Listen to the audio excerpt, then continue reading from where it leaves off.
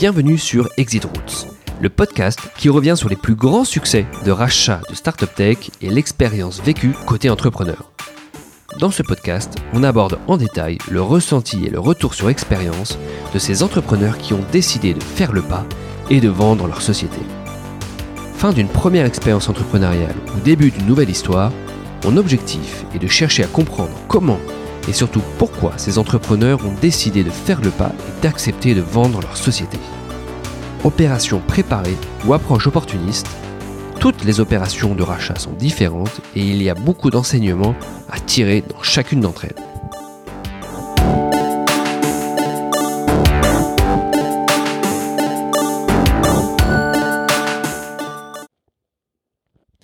Pour ce nouvel épisode du podcast Exit Routes, je suis ravi d'accueillir Augustin Paluel-Marmont, qui est le cofondateur de la marque Michel et Augustin. Bonjour Augustin. Salut Hugo, et nous on dit pas marque, on dit l'aventure Michel et Augustin. Ah, ok, c'est noté. Merci. Bonne introduction. Moi, je suis ravi de t'accueillir aujourd'hui parce que, évidemment, l'aventure Michel et Augustin, on la connaît tous. Non, j'aimerais bien qu'on la connaisse tous, mais on est encore au tout début de l'aventure. On n'a pas un taux de notoriété en France de 100%, on est plutôt sur les 70%. Donc, il y a encore beaucoup de chemin à parcourir. Donc, beaucoup de chemin encore à parcourir en France et j'ai vu aussi potentiellement à l'international. Donc, ce qui va nous intéresser aujourd'hui, c'est évidemment l'histoire de Michel et Augustin, qui est une histoire longue, puisque c'est un groupe qui a été créé en 2004, d'après ce que j'ai vu, qui est un groupe aussi familial, puisque j'ai l'impression que c'était avec ton frère que tu l'as monté. Et ce qui va nous intéresser, et ce qui fait un petit peu le contenu de ce podcast, c'est de revenir sur le rachat annoncé, en tout cas la prise de participation majoritaire du groupe Danone récemment. Voilà. Oui, alors, donc attends, Michel, c'est un copain, c'est pas mon frère. Il se trouve que mon petit frère a un peu bossé avec nous à l'époque où on concoctait nos petits sablés ronds et bons dans ma cuisine, puis après dans une petite biscuiterie qu'on louait le week-end, où mon frère, et même dans les boulangeries d'Arnaud Delmontel, entre les deux. Donc mon petit frère nous a pas mal aidé, parce qu'à l'époque il était encore étudiant, et tous ses copains et ses copines. Donc c'est avant tout une histoire et une aventure autour de l'amitié, je dirais plus largement, du partage, de la convivialité, de l'enthousiasme et du goût, plus qu'une histoire de famille. Hein. Et deuxième petit point très important, c'est que nous aujourd'hui, on va y revenir, hein, notre actionnaire de référence est Danone Manifesto Venture, qui est un fonds lui-même détenu par le groupe Danone, mais ce n'est pas Danone en direct, mon actionnaire. Ouais, on va y revenir parce qu'effectivement, c'est un aspect très important, évidemment. Revenons justement sur l'histoire donc de Michel et Augustin, donc société créée en 2004 avec deux cofondateurs, je dirais, au départ du projet. C'était un copain, on était en classe en 4e 5, on avait fait plein de trucs ensemble, projets humanitaires, sportifs, donc on était super potes. Après, on s'est perdu un peu de vue dans les études supérieures, même si on a fait la même école. Mais Michel étant beaucoup plus brillant que moi, il l'a fait avant moi. Et on s'est retrouvés un peu par hasard aussi dans nos premiers jobs. La première belle expérience qu'on a vécue alors c'était pas une création d'entreprise, mais c'était un vrai projet de passionné. C'est quand on a eu l'idée moi j'avais passé mon CAP boulanger et j'ai eu l'idée avec Michel d'essayer de participer à ce retour de la bonne baguette, de donner les clés aux Parisiens de ce que c'était qu'un bon boulanger, et qu'on a passé une année entière, on avait 22-23 ans à l'époque, à visiter les 1263 boulangeries artisanales que compte Paris. Et donc là, ça a été un travail de passionné du goût, du savoir-faire. On a rencontré 400 boulangers, on a visité plusieurs fois ces milliers de boulangeries. Et on en a sorti un super guide, qui reste un peu un guide, hein, mais c'était vraiment un travail de passionné sur le goût, le savoir-faire, et qu'on a vendu avec Michel à l'époque à 12 000 exemplaires. Donc l'histoire a commencé comme ça, par un guide. Voilà, c'est une histoire d'amitié, de passionné du goût, du savoir-faire manuel autour de la boulangerie et de la pâtisserie. Et donc ça a été le premier projet vraiment structurant qu'on a écrit et vécu et construit avec Michel. Et quand on a fini le guide, il a été en librairie pendant quelques mois. Il s'est vendu à 12 000 exemplaires. On a eu un peu de couverture média, parce que l'histoire était marrante d'avoir deux gars sortant de nulle part qui s'autoproclament en fait les experts du pain, mais qui de fait, comme ils avaient fait un truc que personne n'avait fait avant eux, de fait, on est devenu expert du pain. Michel, lui, est parti à l'INSEAD et moi, j'étais chez moi avec ma petite feuille chasseur de papillons sur laquelle je notais en permanence toutes les idées qui me paraissaient intéressantes et que le marché, en fait, ne répondait pas à mes préoccupations. Et il y en avait une qui était de construire une nouvelle aventure du goût. Donc, c'est parti de juste cette envie-là. C'est parti de cette envie-là. Et alors, comment on en vient à se dire on va créer une marque donc de biscuits, de lait à boire, de mousse au chocolat. Maintenant, la gamme est assez diversifiée et large. Mais comment on en vient à se dire bon, je vais monter une marque et je vais m'attaquer à la grande distribution. En fait, l'idée, c'était de se dire. Moi, j'ai pris aussi des cours de pâtisserie à la mairie de Paris, et c'était un constat très simple. C'était moi, ce que je pâtisse le week-end avec mes enfants, c'est globalement bon et c'est fait avec des ingrédients simples. Et que quand je faisais mes courses au Franprix rue du Poteau il y a 15 ans dans le 18e, souvent je trouvais pas ça très bon ce qu'il y avait dans les rayons, notamment sur la partie sucrée. Il fallait souvent un prix Nobel de chimie pour décrypter les étiquettes. Et la troisième chose, c'était que les marques qu'on nous proposait, moi en tant que consommateur, client, j'avais l'impression d'être un peu manipulé ou qu'on me racontait un peu des salades pour me faire acheter Paul, Pierre ou Jacques. Et on s'est dit, en fait, on va faire des produits super bons, des recettes super bonnes avec des ingrédients le plus simples possible et très nobles. Et 3, plutôt qu'inventer une marque, donc nous on n'est pas une marque, on va simplement partager cette aventure de passionnés du goût, de l'entrepreneuriat, plus globalement de la vie, du savoir-faire de pâtissier boulanger. Et donc on va pas inventer les choses, on va juste partager ce que l'on vit. Et ça paraît... c'est tellement simple que ça paraît un peu bête, mais que même aujourd'hui, ça reste particulièrement singulier. Donc tout ce que tu lis sur les packagings, ce que tu peux voir sur les réseaux sociaux, dans nos campagnes de com, c'est simplement un partage d'une histoire vraie, d'une tribu de trublions du goût, passionnés de la pâtisserie, de la vie, et voilà, c'est tout. C'est une histoire vraie qui se déroule en temps réel. Une histoire vraie que vous savez bien raconter. C'est un aspect important de l'aventure, Michel Augustin, j'ai l'impression, c'est cette capacité à communiquer et à communiquer bien, ou de façon fine, je dirais. Il y a tout un univers que vous êtes créé, ne serait-ce que vos locaux dans lesquels on est aujourd'hui, qui en témoignent. Oui, t'as raison. Il y a un talent créatif parce que c'est pas des bureaux, c'est la bananeraie, parce qu'on parle pas d'entreprise mais d'aventure, parce qu'on parle pas de produits mais des recettes, on parle pas de salariés mais de trublions. Et tu pourrais toujours te dire que tout ça c'est un peu artificiel, etc. Mais non, parce qu'en fait, c'est comme pas mal de choses dans la vie, tout est très psychologique. C'est quand tu mets à utiliser ces mots-là plutôt que d'autres, étonnamment, la vie est plus belle. Et plus joyeuse et plus enthousiaste. Donc c'est souvent moi ce que j'aime beaucoup, c'est que chaque petit sujet ici, au point peut te paraître ou pourrait paraître anecdotique ou entre guillemets un peu forcé, mais en fait c'est le tout qui fait que la recette est en tout cas plaît à certains.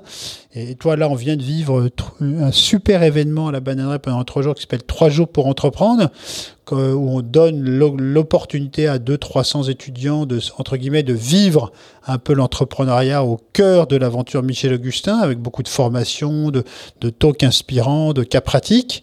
Et c'est-à-dire quand tu voyais samedi soir l'énergie qu'il y avait à la fois dans la tribu de Trublion mais aussi auprès des étudiants, c'est beaucoup d'émotions, on apprend à se connaître, on grandit, on découvre, on s'enrichit, et c'est ça qui est quand même dingue, c'est d'arriver à faire vivre des émotions humaines, palpitantes, riches, enrichissantes. C'est ça qui est sympa dans la vie. Ouais, et on sent que c'est quelque chose de très important pour toi. Bah, justement, si on revient donc sur l'aventure, le lancement de la marque, le développement de la marque. Donc, si on va un peu plus vite, comment ça se passe? Comment on fait pour concevoir des produits, aller les vendre? Est-ce qu'on a besoin de se financer? Explique-nous un peu comment ça s'est passé, tout ça. Nous, tu vois, nous aujourd'hui, on a 15 ans. dans l'aventure Michel Augustin.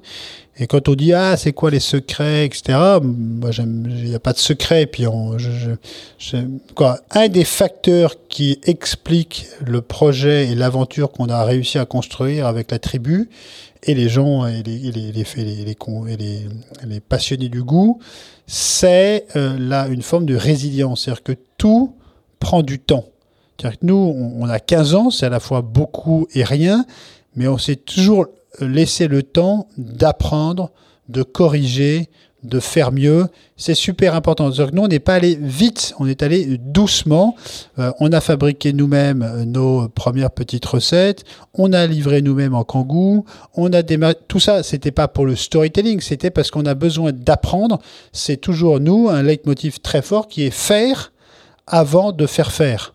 Très important, tu vois, faire avant de faire faire. Et agiter votre imagination, pas votre porte-monnaie. Donc ça, c'est ça qui explique donc toutes les étapes et le temps que ça nous a pris d'arriver là où nous en sommes aujourd'hui. Et c'est aussi une forme de solidité, de pérennité. C'est-à-dire que c'est pas construit sur... c'est jamais gagné, hein. Chaque jour, il faut qu'on progresse, mais moi, j'adore ce côté quasiment un peu besogneux, parce que nous, en fait, on est besogneux et on aime ça et on le fait avec plaisir.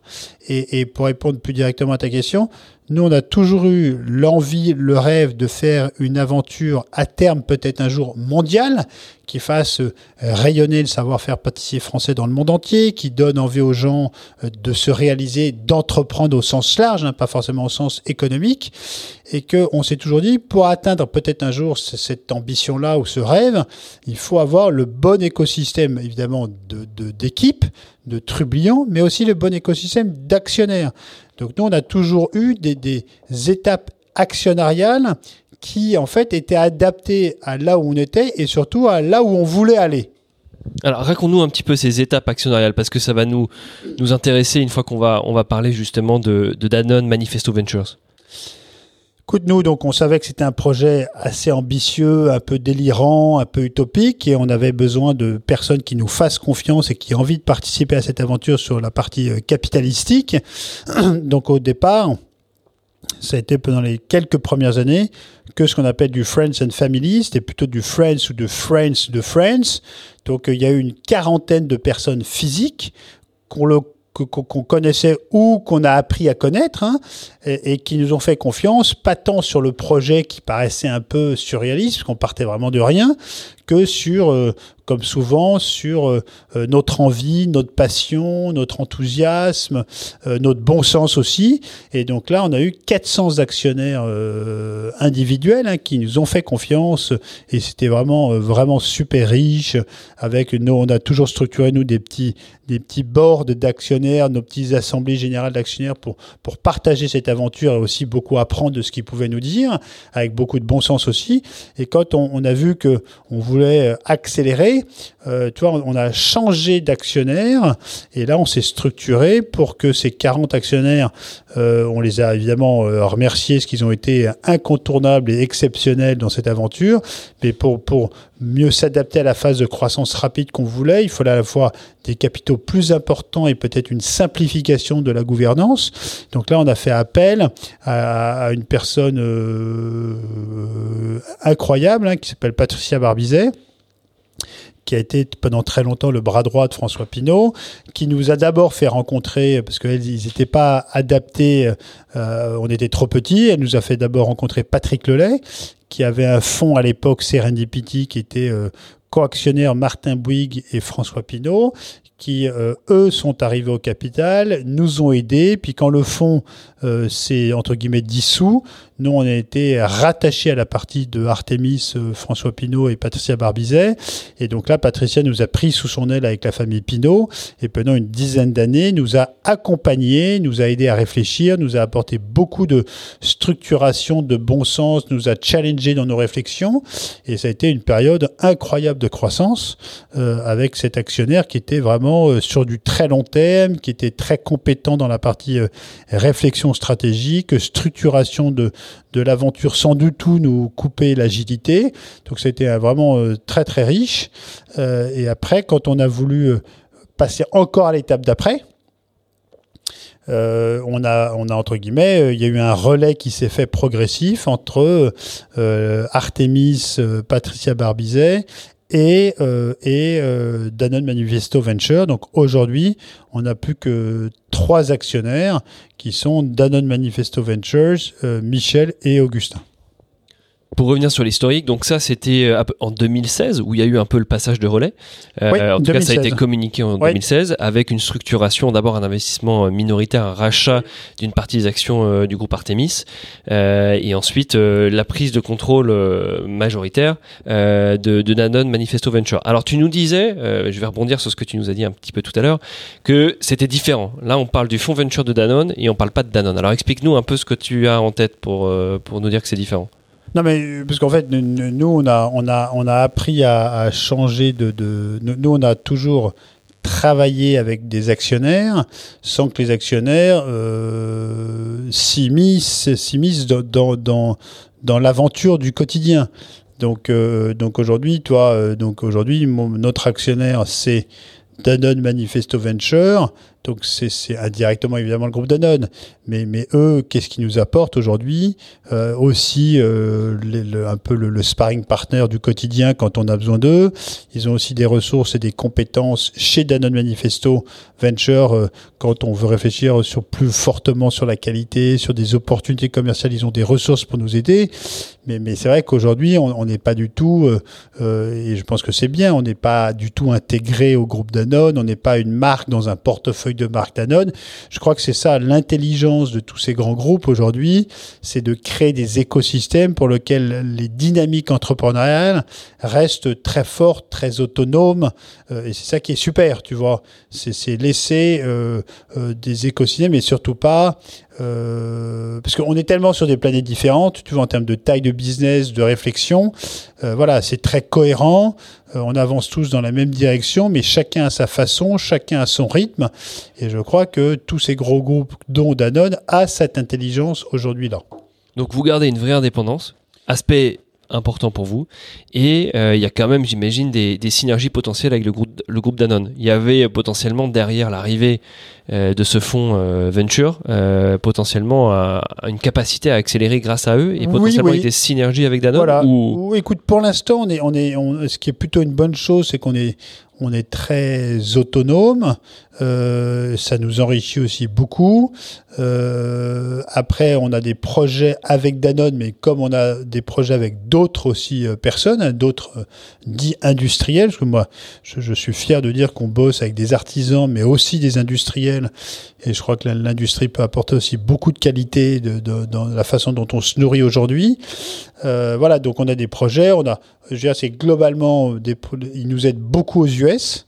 Et on a aussi des projets on a d'autres projets globalement sur d'autres pays, tu vois, et pour l'instant, voilà, on est dans des logiques d'accélération très basées sur l'international, plus que sur la France, où aujourd'hui, voilà, même nous, tu sais, aujourd'hui, après 15 ans, on a noté un ralentissement de la croissance chez nous, et ce qui est intéressant, donc ça fait quelques mois qu'on la note, hein, et qu'on en comprend bien les raisons, et l'idée c'est qu'on est quand même suffisamment à la fois petit mais gros en France pour qu'on puisse se réinventer, s'enrichir, apporter des briques de conviction nouvelles, des talents nouveaux pour repartir aussi fort que l'on a été pendant plus d'une dizaine d'années. Oui, parce qu'il faut rappeler quand même qu'aujourd'hui, Michel et Augustin, et dis-moi si je me trompe, c'est à peu près 50 millions d'euros de chiffre d'affaires. Alors, nous, à nous, mais donc en retail, c'est plus d'une centaine de millions, c'est 30-40 millions de recettes vendues par an, donc c'est à la fois petit et gros, tu vois. Après, on a deux gammes de recettes qui vraiment cartonnent. C'est tout ce qui est le gourmand à boire avec nos vaches à boire qui vraiment cartonne. C'est incroyable ce produit. C'est vrai qu'il est super super bon et un peu unique sur le marché. Et après on a une gamme aussi qu'on avait lancée complètement un peu par hasard parce que nous on l'a trouvé super sympa, qui est la gamme apéritif AOP fromage qui cartonne aussi. Donc voilà, c'est hyper sympa d'avoir des vraies locomotives. Puis après on a des catégories qui ont plus de mal, mais le tout ça fait environ une grosse cinquantaine de millions d'euros et quelques millions de dollars aux US. D'accord. Et vous êtes combien à aujourd'hui ? On a une centaine de trublions. Voilà. Intéressant. Alors juste, Si je reviens juste sur l'opération de 2016, qui est l'opération où il y a un nouvel investisseur qui arrive et une sortie un petit peu d'une partie de l'investissement d'Artemis. Qu'est-ce qui a motivé cette opération ? C'était ce que tu décrivais tout à l'heure, c'est-à-dire l'envie de passer une nouvelle étape potentiellement dans l'internationalisation dont tu parlais, ou est-ce que c'était aussi la gestion de l'actionnaire qui vous suivait depuis plus de 10 ans et qui avait potentiellement aussi un envie de faire... Non, donc nous, écoute, on a avec la famille Pinault et Artemis et Patricia, on a jamais eu de pression, ils étaient très contents et honnêtement, c'est du symbolique pour Michel Augustin, économiquement parlant. Donc ils ont toujours été très à notre écoute et ils nous ont jamais rien imposé. Donc ça, c'est quand même vraiment super comme actionnaire. C'est plus nous, il y a plusieurs raisons et pour être très très direct, c'était toi, moi je crois que de temps en temps changer, c'est bien, tu vois, parce que ça nous sort de nos zones de confort, ça nous remet dans une position un peu de challenge, de découverte. Donc moi, je trouve que c'est sain d'avoir de temps en temps quand même un peu de changement. De te dire que comme on voulait vraiment partir sur une dynamique mondiale à terme, c'était bien d'avoir un actionnaire dit un peu stratégique, dont c'est le métier, qui connaît par cœur le secteur, qui a une présence mondiale. Donc cela, c'est une vraie question de dire avec qui on a envie de se marier, qui va être notre grand frère. Et donc on a eu la chance d'avoir des marques d'intérêt, de très belles histoires. Et c'est vrai que Danone, le fait qu'il soit français, le fait qu'il soit vraiment autour du projet très social et très la révolution de l'alimentation qui est portée par Emmanuel Faber, qui est quand même, je trouve, quelqu'un qui a quand même une vision. Je crois que l'été 2016, quand on a officialisé ce partnership, juste quelques jours après, il a fait ce fameux discours à HEC. Et c'est vrai que je trouve que, je ne connais pas bien Emmanuel, mais je trouve que ce qu'il dit en tant que patron du CAC est unique dans la façon dont il le dit, parce qu'il partage une vision de la société très très très dure, mais aussi pleine d'espérance, et bien au-delà du secteur agroalimentaire. Ça, je trouve qu'on a besoin d'entendre des patrons du CAC ou des grandes personnalités parler entre guillemets de manière désintéressée et nous partager leur vision du monde, parce que moi je trouve ça, et c'est clair que ça a aussi un peu joué. Voilà, donc ça on voulait compléter par un actionnaire dont c'était le métier, dont on partageait les valeurs. Puis après, nous, en tant qu'entrepreneurs, pour être aussi direct, on avait envie de réaliser un peu notre patrimoine, parce que ça faisait 15 ans qu'on était au Turbin et qu'on voulait pouvoir sécuriser une partie de ce patrimoine. Et nous, on s'est toujours dit avec Michel, on a tout de suite été très vite minoritaire, donc on n'a jamais été dans il faut qu'on contrôle juridiquement, on ne veut pas se diluer. On a toujours privilégié l'ambition de l'aventure et de sa caisse de résonance à entre guillemets, à notre part de capital ou même à notre gouvernance juridique. On a peut-être aussi la chance que Michel Augustin, sans Michel Augustin, c'est à l'époque, maintenant c'est un peu différent, parce que la tribu est vraiment montée en puissance dans tous les éléments du mix, à la fois dans la direction opérationnelle, mais aussi dans la com. Mais c'est clair que on a toujours privilégié l'ambition et donc le bon actionnaire à une maîtrise personnelle du capital. Ouais, je comprends. Intéressant. Et d'où venait cette relation avec Danone ? En fait, ma question c'est est-ce que c'est quelque chose qui s'est fait un petit peu naturellement par rapport à une relation que vous aviez avec eux Non, écoute, ou c'était un process structuré ? Alors, nous, ce qui est marrant, c'est que Danone, c'était un peu à l'époque le grand méchant loup à combattre, au sens où il faut de temps en temps s'inventer des ennemis. C'était même marrant. Je ne vais pas dire qu'on s'est inventé contre Danone, mais c'était David et Goliath, donc c'était assez marrant. On avait même eu un petit incident qui a bien longtemps, et beaucoup d'eau ont coulé sous les ponts à l'époque où ils avaient lancé leur marque un peu alternative, les Deux Vaches. Il y a eu un peu de bisbille à l'époque, maintenant on en sourit tous. Écoute, et moi, pour être très transparent, on les connaissait très peu. Moi, j'avais déjeuné une fois avec, il y a très longtemps comme ça, parce nous on connaît un peu tout le monde dans le secteur, avec celui qui était DG avec Emmanuel Faber, et quand ils ont choisi que Faber montait DG, PDG, malheureusement il a dû partir. J'avais déjeuné une fois avec l'un des directeurs généraux de Danone, mais c'était arrêté là. Et pour la petite histoire, ma chère maman m'avait offert à Noël, il y a très longtemps, le bouquin Chemin de traverse, écrit par Emmanuel Faber, préfacé de mémoire, peut-être que j'ai une bêtise, par Ribou. Je crois que c'était Franck Ribou qui avait écrit la préface.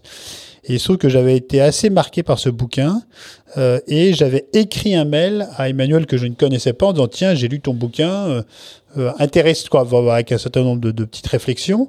Puis il m'avait répondu très gentiment « Mais c'est tout ». Donc on ne le connaissait pas en fait.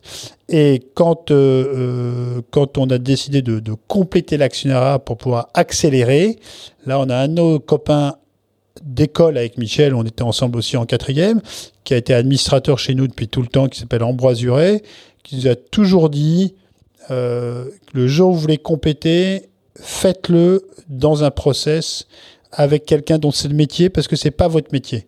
Et pour donner les meilleures conditions de ce partnership et les meilleures chances d'en faire une aventure mondiale, il faut avoir un process structuré.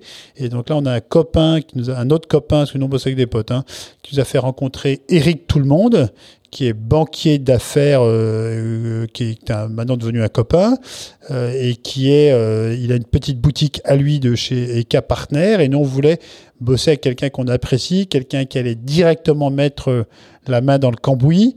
Et donc c'est Eric qui nous a accompagnés avec Ambroise, notre board et tout, sur cette nouvelle étape actionnariale.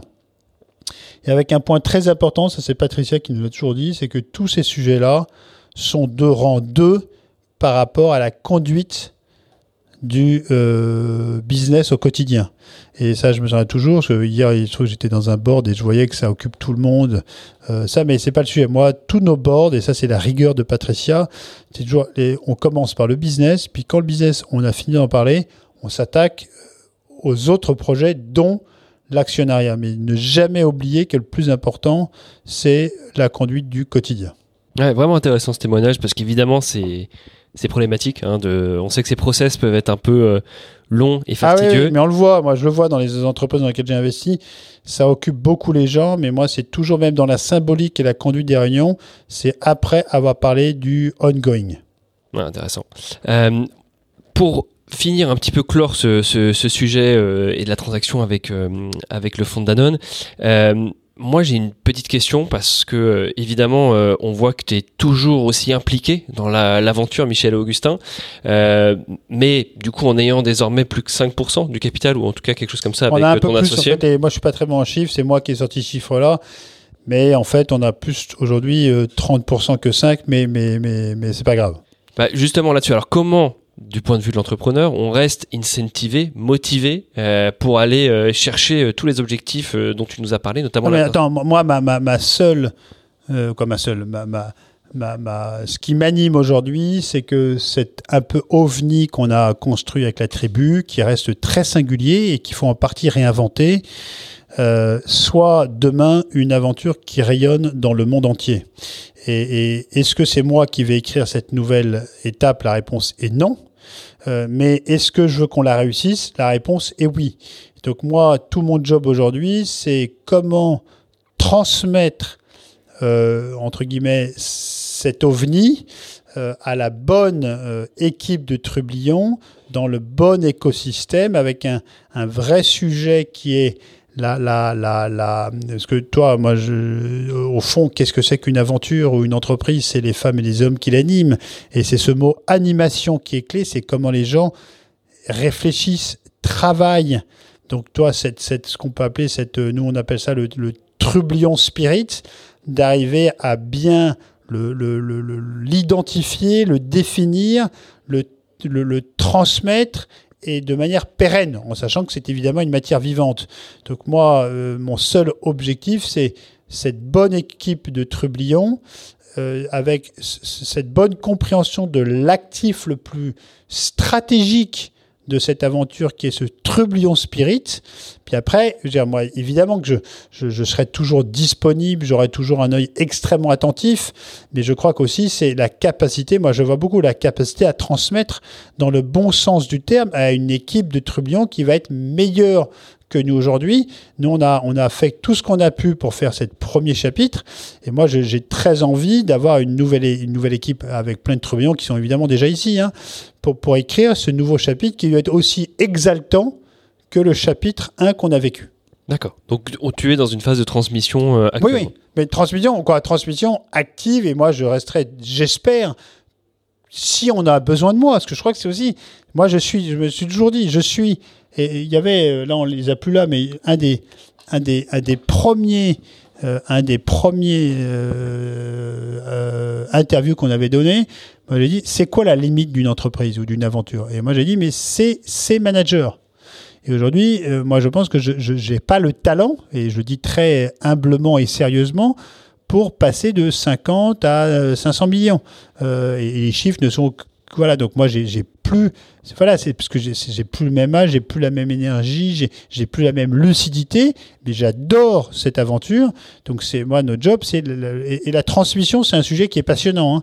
Donc c'est comment on transmet et comment on accompagne cette nouvelle aventure. C'est un sujet passionnant et clé, évidemment, dans la vie de l'entrepreneur. Merci énormément pour ce feedback-là. Merci. Juste pour finir, est-ce que tu pourrais donner quelques conseils à certains entrepreneurs qui voudraient aujourd'hui se lancer dans une aventure de ce style-là, Michel Augustin, c'est-à-dire un sujet plus, comment dire, une marque ou des produits alimentaires en tout cas, versus un projet tech et digital, parce que voilà, aujourd'hui on voit beaucoup plus de projets tech et digitaux que ce type de projet. Donc moi, ce que je peux dire, c'est qu'on peut innover dans tous les secteurs. Dans tous les secteurs, il est possible d'innover et de secouer le bananier. Qu'il faut avoir à la fois une vision, des convictions très fortes, mais la capacité quand même à bien s'enrichir et à infléchir avec ce qu'on entend à droite sans diluer cette vision-là. Donc c'est un équilibre subtil, surtout évidemment des banalités, mais la capacité à bien s'entourer pour cet effet de démultiplication qui est absolument clé. Et moi, ce qui me marque peut-être le plus, c'est le niveau de passion. Donc c'est pas des choses opportunistes, il faut que ce soit des passions qui correspondent à vraiment ce qui vous anime au plus profond de vous. Cette passion, et moi, ce qui est peut-être le plus marquant à 15 ans, c'est le niveau d'engagement, d'énergie, de passion qu'on a investi et consacré à cette aventure. Et ça, c'est ça, je trouve, qui caractérise globalement le plus les entrepreneurs. C'est cette passion, c'est cet engagement, cette énergie totalement hors norme que nous mettons dans nos aventures, quelle qu'en soit la nature.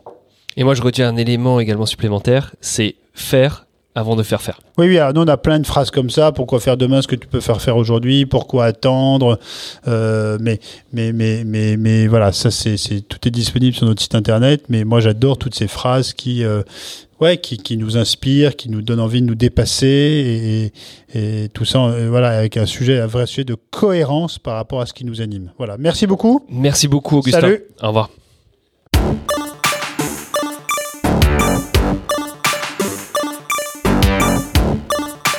J'espère que vous avez autant apprécié l'écoute de cette édition que j'ai pris de plaisir à préparer cette interview. Encore merci pour votre écoute et de nouveau pensez à vous abonner sur Apple Podcast ou SoundCloud à mon podcast Exit Routes. Enfin, n'hésitez pas à commenter et partager cette édition autant que vous le souhaitez.